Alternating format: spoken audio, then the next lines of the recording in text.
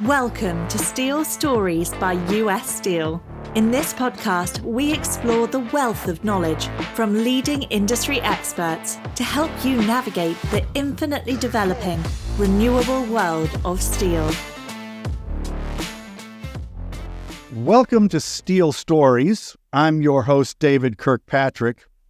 And today we are going to delve into the surprisingly interesting, surprisingly complicated story of international trade and steel.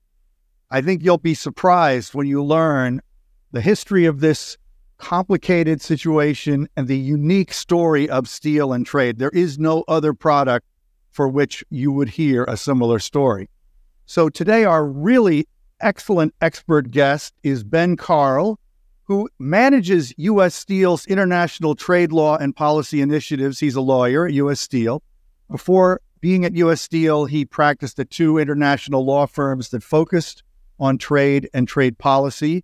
He also currently serves on the Industry Trade Advisory Committee on Steel to advise the Office of the United States Trade Representative and the United States Department of Commerce on trade policy.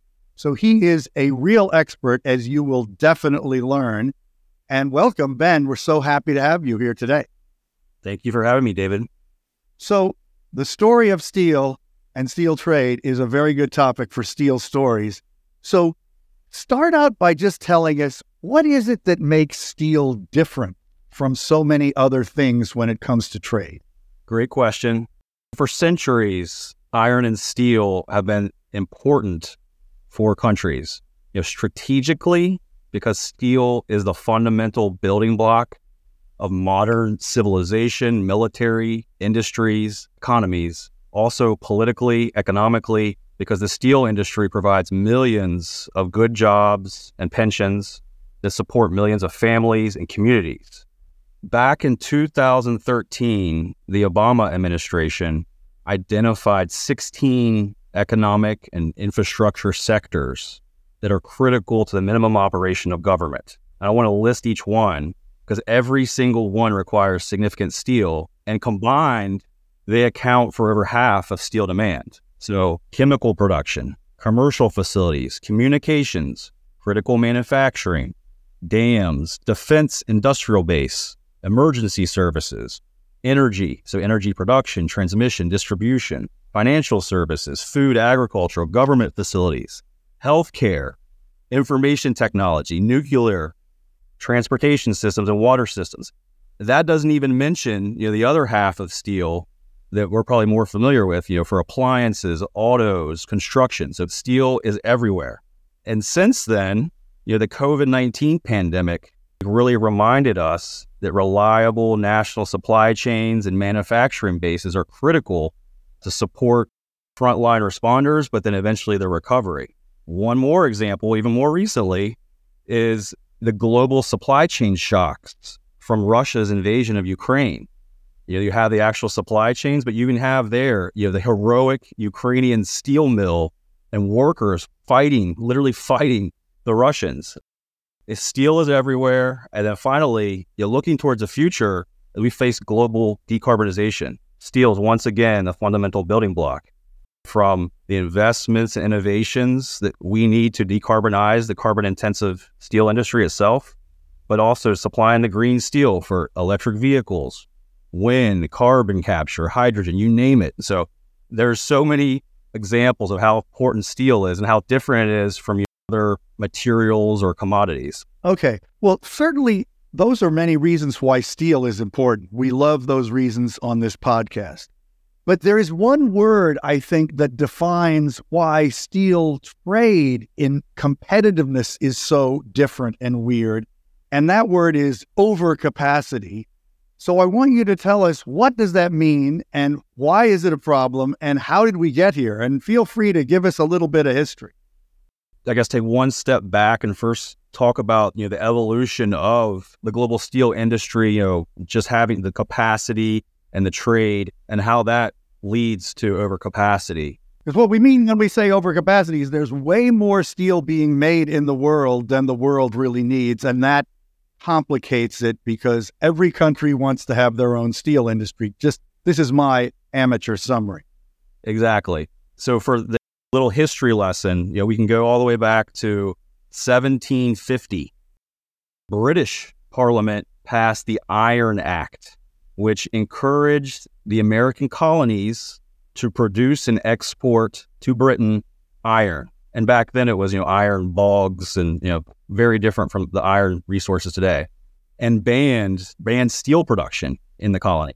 So following that, the first U.S. Treasury Secretary, Alexander Hamilton, which my kids will find it cool that I'm somehow invoking Hamilton, delivered his seminal report on the subject of manufacturers to the first Congress, 1791. And he beautifully articulated what we've talked about already, why domestic manufacturing capacity, which is built on steel, is essential for national security. Then you kind of fast forward through all the technological breakthroughs in steel making, 19th, 20th century, that enabled both America's industrial revolution, but also enabled the U.S. and its allies to win the First World War, the Second World War.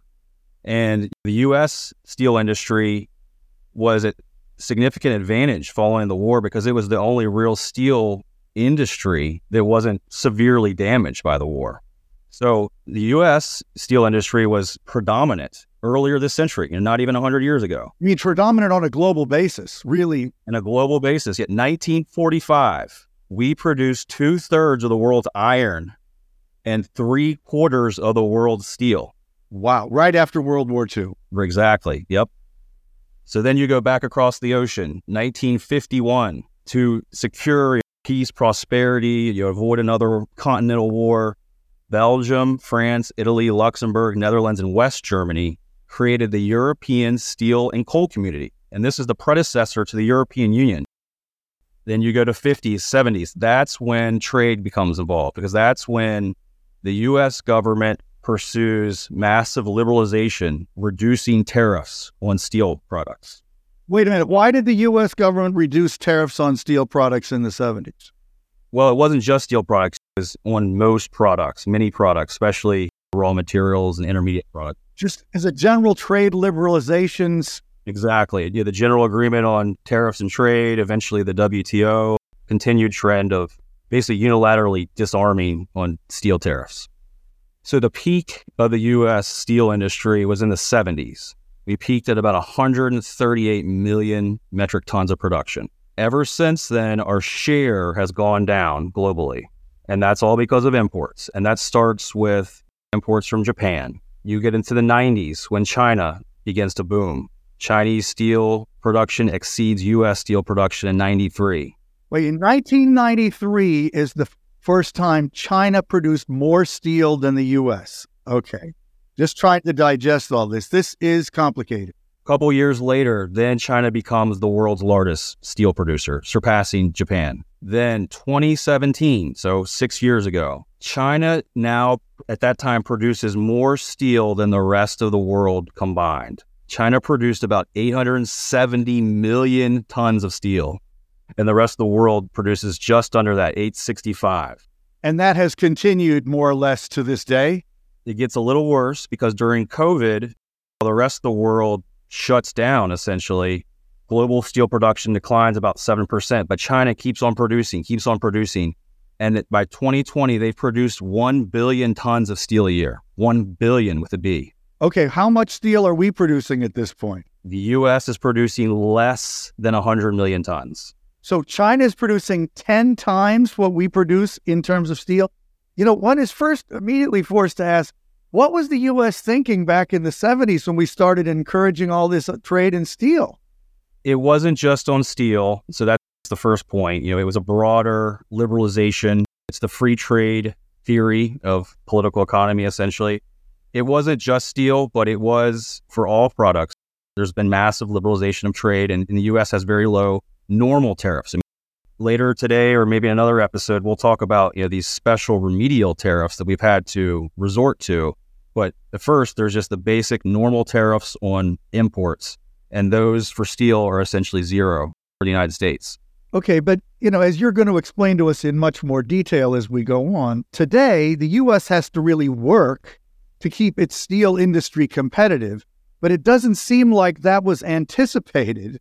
and that somehow there was a little bit of blindsiding going on, like, well, we have this biggest steel industry in the world, therefore everybody should make steel. But wait a minute. Oh, no, now we can't make it up. No, I guess you just have to take me through that psychology of American steel attitudes there. Well, I think it was trade theory overall. Overall liberalization of trade, good for all or good for most. But there are sectors, steel sector especially, that do pay the price for that openness. So to have that openness be politically acceptable, you do need to provide other ways to address imports. Those are those other tools. So now instead of focusing on just flat tariff on all steel imports, now we have to focus on the worst actors, follow all these laws and rules and different tools that are available to address the imports. How much steel is made in the world today? 10 times more in China than here, etc. But at the aggregate, how much steel is made and how much steel does the world use? Context is obviously important for this. This year, the OECD estimates that global steel capacity, so the ability to make steel, will reach 2.5 billion tons. Of that, roughly 1.9 billion is actually produced each year. So that's the difference is overcapacity. The difference between global capacity and production for the globe, that difference is about 600 million tons. So that 1.9 billion tons is utilized by the world economy, more or less. Exactly. So it's the overcapacity, the 600 million tons. And to put that in context, so that's roughly 6 times the entire U.S. steel market of about 100 million tons. It's over 20 times total U.S. steel imports. So in other words, that global overcapacity could inundate the U.S. market multiple times over without even diverting a ton of existing production. Like we're just talking about overcapacity. If people chose to build all the steel they could build. Exactly. But why is it then, so tell me, in big picture, why do people have capacity that they don't use? Well, that's a good question. Like we've talked about, steel is a strategic industry. So governments have interest in having a domestic steel industry. Some governments use non-market methods to build and support that steel industry. So subsidies, other government measures, government state ownership of the industry, you name it. The list is infinite, really. They build those industries up.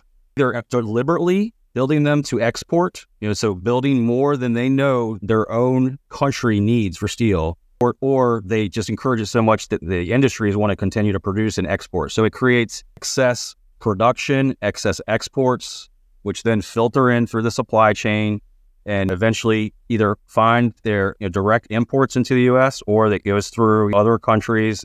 It's diverting other sources. So it's continued knock-on effect. That is the whole global overcapacity challenge. The U.S., it doesn't sound like, has that much overcapacity itself. Is that roughly accurate? Yes, that is very accurate. And that's because we're a market economy based on supply and demand. And we have these measures on imports, but they don't block imports. They just level the playing field. And so it's going to increase the price for the steel to a fair price.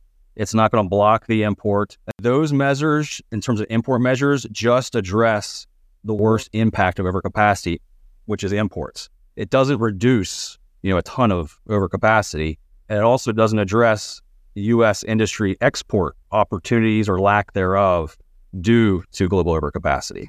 It sounds like one of the reasons many other countries have so much overcapacity is in part because those are not such market-driven economies. The government is more directly involved in the economy in many of those countries, and the government has made a strategic competitiveness decision to build steel even beyond perhaps what they need in order to, I don't know, you tell me, do what? What do those countries think they're achieving by creating overcapacity?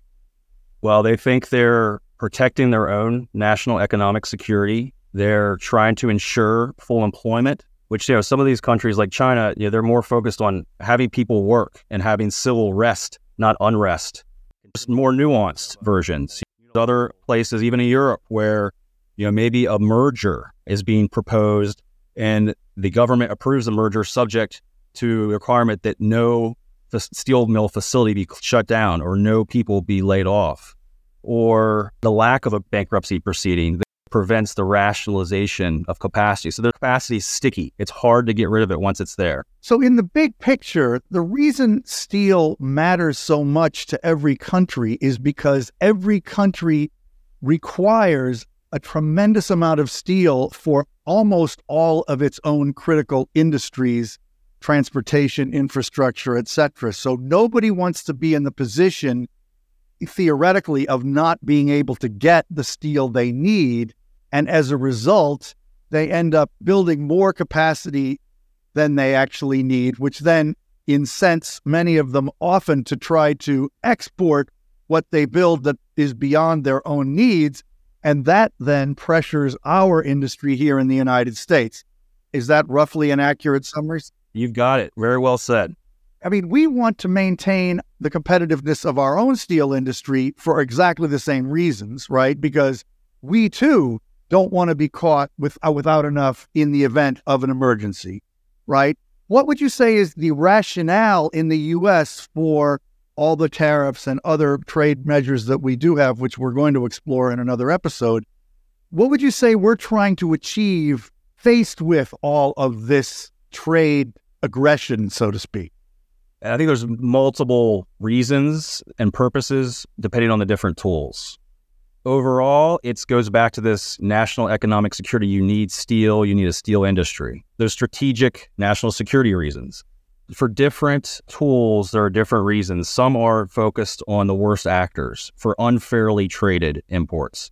And those are ones where you can specifically tie those imports to a subsidy that's incentivizing those exports.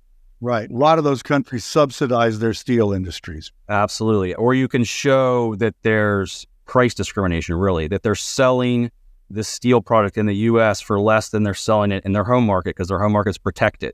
Or they're selling steel in the U.S. for a lower price than it even costs to make it if you weren't subsidized. So that's kind of the worst actors. And then there's also market adjustment. As we're liberalizing trade, especially decades ago, there are mechanisms that would safeguard against surges, regardless of whether they're unfairly traded or not. Then you have measures like national security. When you talk about it, we have U.S. Steel, a couple of other major U.S. steel companies, and the government, in a sense, is acting to ensure that companies like U.S. Steel stay strong and healthy and profitable. That's, in effect, one of the primary goals, right?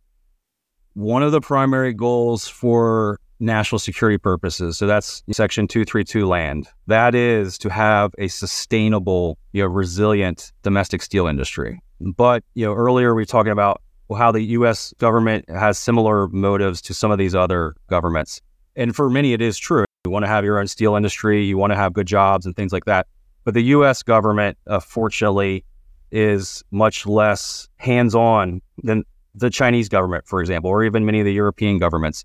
Now, we were talking about decarbonization earlier. I know these podcasts have talked about sustainability, and that presents another challenge for overcapacity because as countries decarbonize, they are going to be building new steel mills, cleaner, green steel. Other places, they're going to build blast furnaces still because certain countries don't have 2050 goals for net zero emissions. They have 2060 or 2070 goals. So they still have a whole blast furnace life cycle left. To the extent they are going to build an electric arc furnace, it's less likely to just be replacing a blast furnace in places like China because for all the reasons we've talked about, how politically challenging it is to just close a steel mill and not add to this excess capacity. So it's feeding and feeding and feeding. And then, of course, there's also the downstream impact of all this. You put tariffs on steel, and then all of a sudden, steel-intensive goods start coming in, talking about automobiles, heavy machinery. If they can't ship raw steel, they'll ship it in the form of some product that they build it into. And that is, in effect, a form of circumvention of a trade barrier that was put in for a good reason. It could be circumvention, it could be evasion, it could just be moving to the next step. But that imports of steel-intensive products is reducing demand of domestic steel just like an import of steel would be. So it's has a very similar effect, and it's much more difficult because, like we've already talked about, how many things are made out of steel. It gets very complicated very quickly. Let's look at the U.S. industry in more detail for a second and step back. Here we have the situation you've described where post-World War II, the U.S. dominated global steel production. Then in the last 30 years, China has come to dominate global steel production, and they now produce 10 times as much, or have the capacity to produce 10 times as much as we do. What has that done, that whole chain of events, to the U.S. steel industry, which presumably the reason the U.S. entered into all of these efforts to try to restrict unfair trade was because bad things were happening and would have gotten worse. So talk a little bit about what the impact of the import competition has been on the industry in recent decades. So overcapacity fuels the imports. It's very clear, the impact. I mean, if those imports are left unchecked, as they essentially were, in the 70s and 80s, steel mills close. The industry loses market share. Prices fall. Like I said, mill closures, layoffs, financial distress, and all of that threatens the sustainability of the entire industry, which, as we all know now, is fundamental to our national economic security. For the steel industry, you can really see the impacts of imports and unfair trade competition. I guess, but let's talk a little bit about China and their thinking. Why have they created such a humongous steel industry? Is it simply to create jobs? Is it defending their own potential national security from their own point of view? Do they want to kill the American steel industry? What do you think some of their motives are? They needed a steel industry themselves. I mean, they are going through their own development. So they do need steel. They don't need so much steel that they need to export so much of it. But they need to have a steel industry. But otherwise, yeah, I mean, it's basically they want to be the dominant player in all of these strategic sectors. It's all part of their, not just steel. No, it's everything, chips. So they are, like we've talked about, they produce more steel than the rest of the world combined, but they have an even larger dominant footprint in other key strategic, much smaller, but strategic markets. Think of rare earth minerals and, solar, all of those things, they are all over it. And steel was, got them there. It got them to that technological, development point. I won't try to speak for the Chinese governments and what they want to do to the U.S. steel industry, but they've certainly injured it significantly with direct imports. They continue to expand capacity. And it's not just in China. They have their Belt and Road Initiative. They are expanding capacity throughout Southeast Asia, again, contributing to global overcapacity.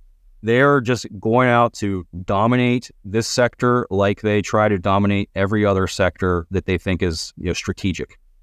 And you talk about them helping other countries develop their own steel industries. Talk about some of the other countries that are aggressively building up their steel industries. I mean, aside from China, where else is there excess capacity and where is more capacity being added at the moment? So the first question about where else is there significant excess capacity, it's the big countries you think of, Japan, Brazil, Russia, in Europe, Germany. All these countries have excess capacity. They're all built on exporting significant amounts of steel. Then in terms of countries that are really kind of skyrocketing from Chinese investments, it's the Southeast Asian countries. It's the Vietnams, Philippines, Malaysia, Indonesia. Every one of those countries is building steel mills now, basically? Yep, and it's mainly blast furnace, and it's mainly Chinese owned or financed. And then you also have the Middle East. Because of our trade relationship or lack thereof, really, with Iran, we don't have to worry about direct imports from there. But they are now built up capacity in a Chinese government 5-year plan style, and they are now the 10th largest steel producer in the world. Again, shows you how strategically important it is. With recent events in Israel, I mean, Iran is going to supply all the steel for that war. But China is by far the largest in terms of volume, and they are growing their exports while global steel trade is shrinking. It's still very significant, still hundreds of millions of tons, but it is shrinking, but Chinese exports are increasing of steel and steel-intensive goods. Maybe you should talk a little bit about the evolving political mindset in the United States faced with these complexities without getting into the too much of the details of some of the various laws, which I think could really easily occupy an entire episode. But it does seem like there have been sort of cycles of concern on the part of government. And maybe you should just explain what the current thinking is and maybe how it's changed in recent years. I think there was this overall free trade ideology leading up to President Trump. And President Trump flipped all that on its head and focused on domestic manufacturing, domestic jobs, this America First trade policy with the Section 232, which we can go into detail later. And then President Biden has essentially continued that in terms of the trade policy. Continued the Section 232, he's continued the China tariffs, continues to focus on trade enforcement. Trade enforcement, we always say, is a bipartisan priority these days. And then you have events that I mentioned earlier, like COVID. Supply chain shocks and COVID, I think, really reinforced the importance of having resilient supply chains over the least expensive supply chains. The same thing as the Russian invasion. So recent events, I think, have just further reinforced the current bipartisan appreciation for the need to have a strong domestic manufacturing base, which absolutely includes steel, but includes chips and electric vehicles and everything else. So I think there's been a real paradigm shift over the past couple of years. And I will not take credit for it all. Pure coincidence that I joined U.S. Steel about 6 years ago. Well, you certainly are deep in these issues. There's no question about that. Prior to Trump's sort of change of heart at the national level, and we're not talking politics here at all, but it sounds like the industry must have welcomed that and that there must have been sort of a feeling of some alarm prior to that, or am I wrong in thinking that? So leading up to 2014, that's when there was a significant increase in imports, unfairly traded imports of steel. And that's when the domestic industry had to pull out of these levers, had to use some of these tools very aggressively. And they resulted in significant anti-dumping and countervailing duties, AD, CVD, on many of the major steel products. Then, though, we have this very highly technical term, whack-a-mole. So we hit China straight on, no more direct imports, 500% duties. But then they start shipping hot rolled coil to Vietnam, cold rolling it, sending it to the U.S. and saying it's Vietnamese steel, so it's not subject to these duties. So then you file circumvention proceedings, and we can talk more about that later, but you can counteract that. But then it goes to the next stage, and the next stage is either, building a whole facility somewhere else or going downstream, making the next downstream product, or even going upstream. They could send the raw materials to make steel. So it's a game of whack-a-mole. And for those who aren't old enough to remember, it's the arcade game where you have the mallet and you hit the mole that pops out of the hole, one hole, and it pops the next one is constant, Every time you hit one, something pops up somewhere else. Yeah. That was sort of the situation that prevailed, especially, 2014 through 2016 kind of thing. So those measures, those actions helped. Those tools are like lasers. And it's really hard when it's a global problem to focus on a few actors. So then that led to another surge of imports. And that's when we get to 2018 in Section 232. And that's when it was tariffs across the board. Eventually there's other, quotas and other measures. But that's when it was like a sledgehammer instead of a laser. Maybe you should quickly summarize what Section 232 is and how it differed from all the other measures that came before. Thank you. So Section 232 is a national security law that enables the president to impose import restrictions for imports that threaten national security. So the focus is on national security, and it's a very broad concept of national security, like we've been talking about, national economic security. And so the law has been on the books for decades, since the 60s, and President Trump dusted it off and used it for steel, also used it for aluminum. The industry has tried to use it before, but it never resulted in actual measures for steel. And so initially it was a 25% tariff, on all steel imports. That was in 2018. Yeah, it was in 2018. And then eventually over time, there were negotiations with countries. So certain countries got free passes. Certain countries agreed to quotas, so volume limits rather than a tariff. And certain countries under President Biden, agreed to tariff rate quotas, which are similar to tariffs. There's basically zero tariffs within the quota. And then once you hit the quota, it's not a hard block. It's then you pay the tariff. So there's lots of different versions of these measures for different countries and different sources. But overall, the program remains. It's in place. It's survived legal challenge after legal challenge. It's addressing the whack-a-mole problem that traditional tools weren't able to address. Without going too much more into the details of the various mechanisms, in general, it sounds like the imposition of this national security-based tariff by the Trump administration did sort of stabilize the situation in a way that it needed to be stabilized, in your view. Is that a fair statement? Yes, and I would say it's the anti-dumping countervailing duty measures that were imposed in 2016, plus the 232 that combined to provide that support for the domestic industry. And you've seen the investments following that. I mean, billions and billions of dollars. It's supported the industry's decarbonization and moving up the value chain in terms of making the most advanced steels. So it's working, and it should continue. And that goes back to my original point. Until there is some solution for global overcapacity and all of its causes and impacts, the U.S. and every other country should use all the unilateral tools they have to address the worst impact of that, to address the imports.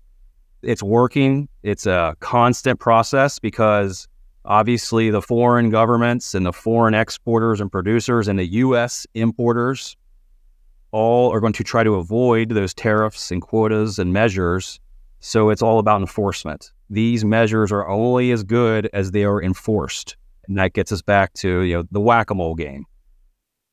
It sort of reminds me, I keep having in my head an image like the Dutchman with his finger in the dike. I mean, it's like for the U.S. steel industry, it's kind of like the Netherlands with the ocean. It's like there's a huge flood always pressing at all of the entry points trying to get in. And if it were to all get in, essentially it would, I guess, more or less destroy the U.S. industry. So all these different tools to keep things relatively stable have evolved. I have two final questions for you. One is, you mentioned before that until we have some kind of macro solution, we're going to keep doing this whack-a-mole. Is it possible, in your opinion, to come up with some kind of macro solution? That's a great question. I think it's absolutely possible, technically possible, to address global overcapacity, to reduce global overcapacity. Realistically, it's much more challenging, and we can talk about decades of history of international negotiations. There's been no shortage of international negotiations on steel and on overcapacity. There's the OECD actually has a steel committee that focuses on these challenges. There's been G20 efforts, presidents from both parties. It's just extremely challenging for all the reasons we've talked about today. It's worth at least noting that the U.S. and the EU are currently trying to negotiate what they're calling a global arrangement on both steel decarbonization, but also steel overcapacity as they're related.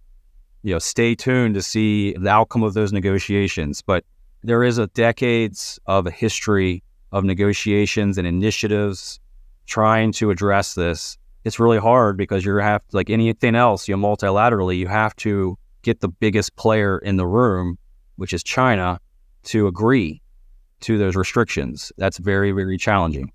Yeah, and that's not an issue that just affects the steel industry. Clearly, that's flying in a lot of arenas at the moment, and hopefully we'll get down the road where we all can kind of come together on a number of issues. Not holding my breath on that. Okay, what about this? How would you characterize the global economic health of the U.S. industry and the global industry now? I mean, in the face of all of these complexities, would you say that right now, let's start with the U.S., that the U.S. industry is in okay shape? Is it fundamentally threatened? Are there massive changes still needed? What about that? Would you say we're at a decent place right now for the time being? Yes, I think so. Several years ago, when it was at the peak of recent times in terms of trade protection for the steel industry, we still have many of these anti-dumping countervailing duty orders that are focused on the worst actors. We still have Section 232 focused on the whack-a-mole problem. We still have other measures focused at least on China in terms of steel, steel-intensive goods. So it's in a better position than it was not too long ago, but it requires constant vigilance. And I was talking about that 600 million figure, 600 million tons for global overcapacity. That is growing, and it's getting back to the level of 2014 when we had the last steel crisis. And then now we have the decarbonization part on top. So it is, I think the U.S. steel industry is in a good position. We have strong trade enforcement that we're confident will continue for the foreseeable future. But the problem of global overcapacity is increasing. And so it just becomes that much more important to try to actually address it, which is much easier said than done, but I'll still submit that it's possible. Yeah, looking at some of the documents you said over that I was looking at before this, preparing, even a country like Zimbabwe is building its own steel industry now. So I guess one thing that seems to be happening is that as more and more countries industrialize and enter a more middle-class economy, they want to have a steel industry too. And there's a lot of countries in that position. So until we start thinking of these things as more global resources and every country feels they've got to fight for themselves, it's almost a problem that's destined to get worse. It is something that is growing problem at the macro level, and the trends are all in the wrong direction in terms of global overcapacity. And so it makes the use of the unilateral tools that much more important, but it also makes doing everything we can to try to get to a global enforceable solution that actually reduces global overcapacity, reduces the tons, reduces that 600 million tons of excess capacity. There's a lot of work to be done still, I'll say that. Thank you so much for joining us on Steel Stories and addressing this incredibly kaleidoscopically complicated and challenging arena of steel trade. There's a lot more to be said. We may return to this in the not distant future, so stay tuned. Thank you again to all of you for being here with us at Steel Stories, and thank you again to you, Ben, and we'll see you next time at Steel Stories. Thank you, David. I really appreciate your engaging questions, and this was a lot of fun. Thank you. Great. Thanks again. Steel Stories is brought to you by US Steel. To find out more about our sustainable steel solutions and how our Best for All strategy allows us to re-envision the future alongside our customers, visit www.ussteel.com. Search for US Steel in Apple Podcasts, Spotify, Google Podcasts, or anywhere else podcasts are found. And make sure to hit subscribe so you never miss a future episode. On behalf of the team here at US Steel, thanks for listening.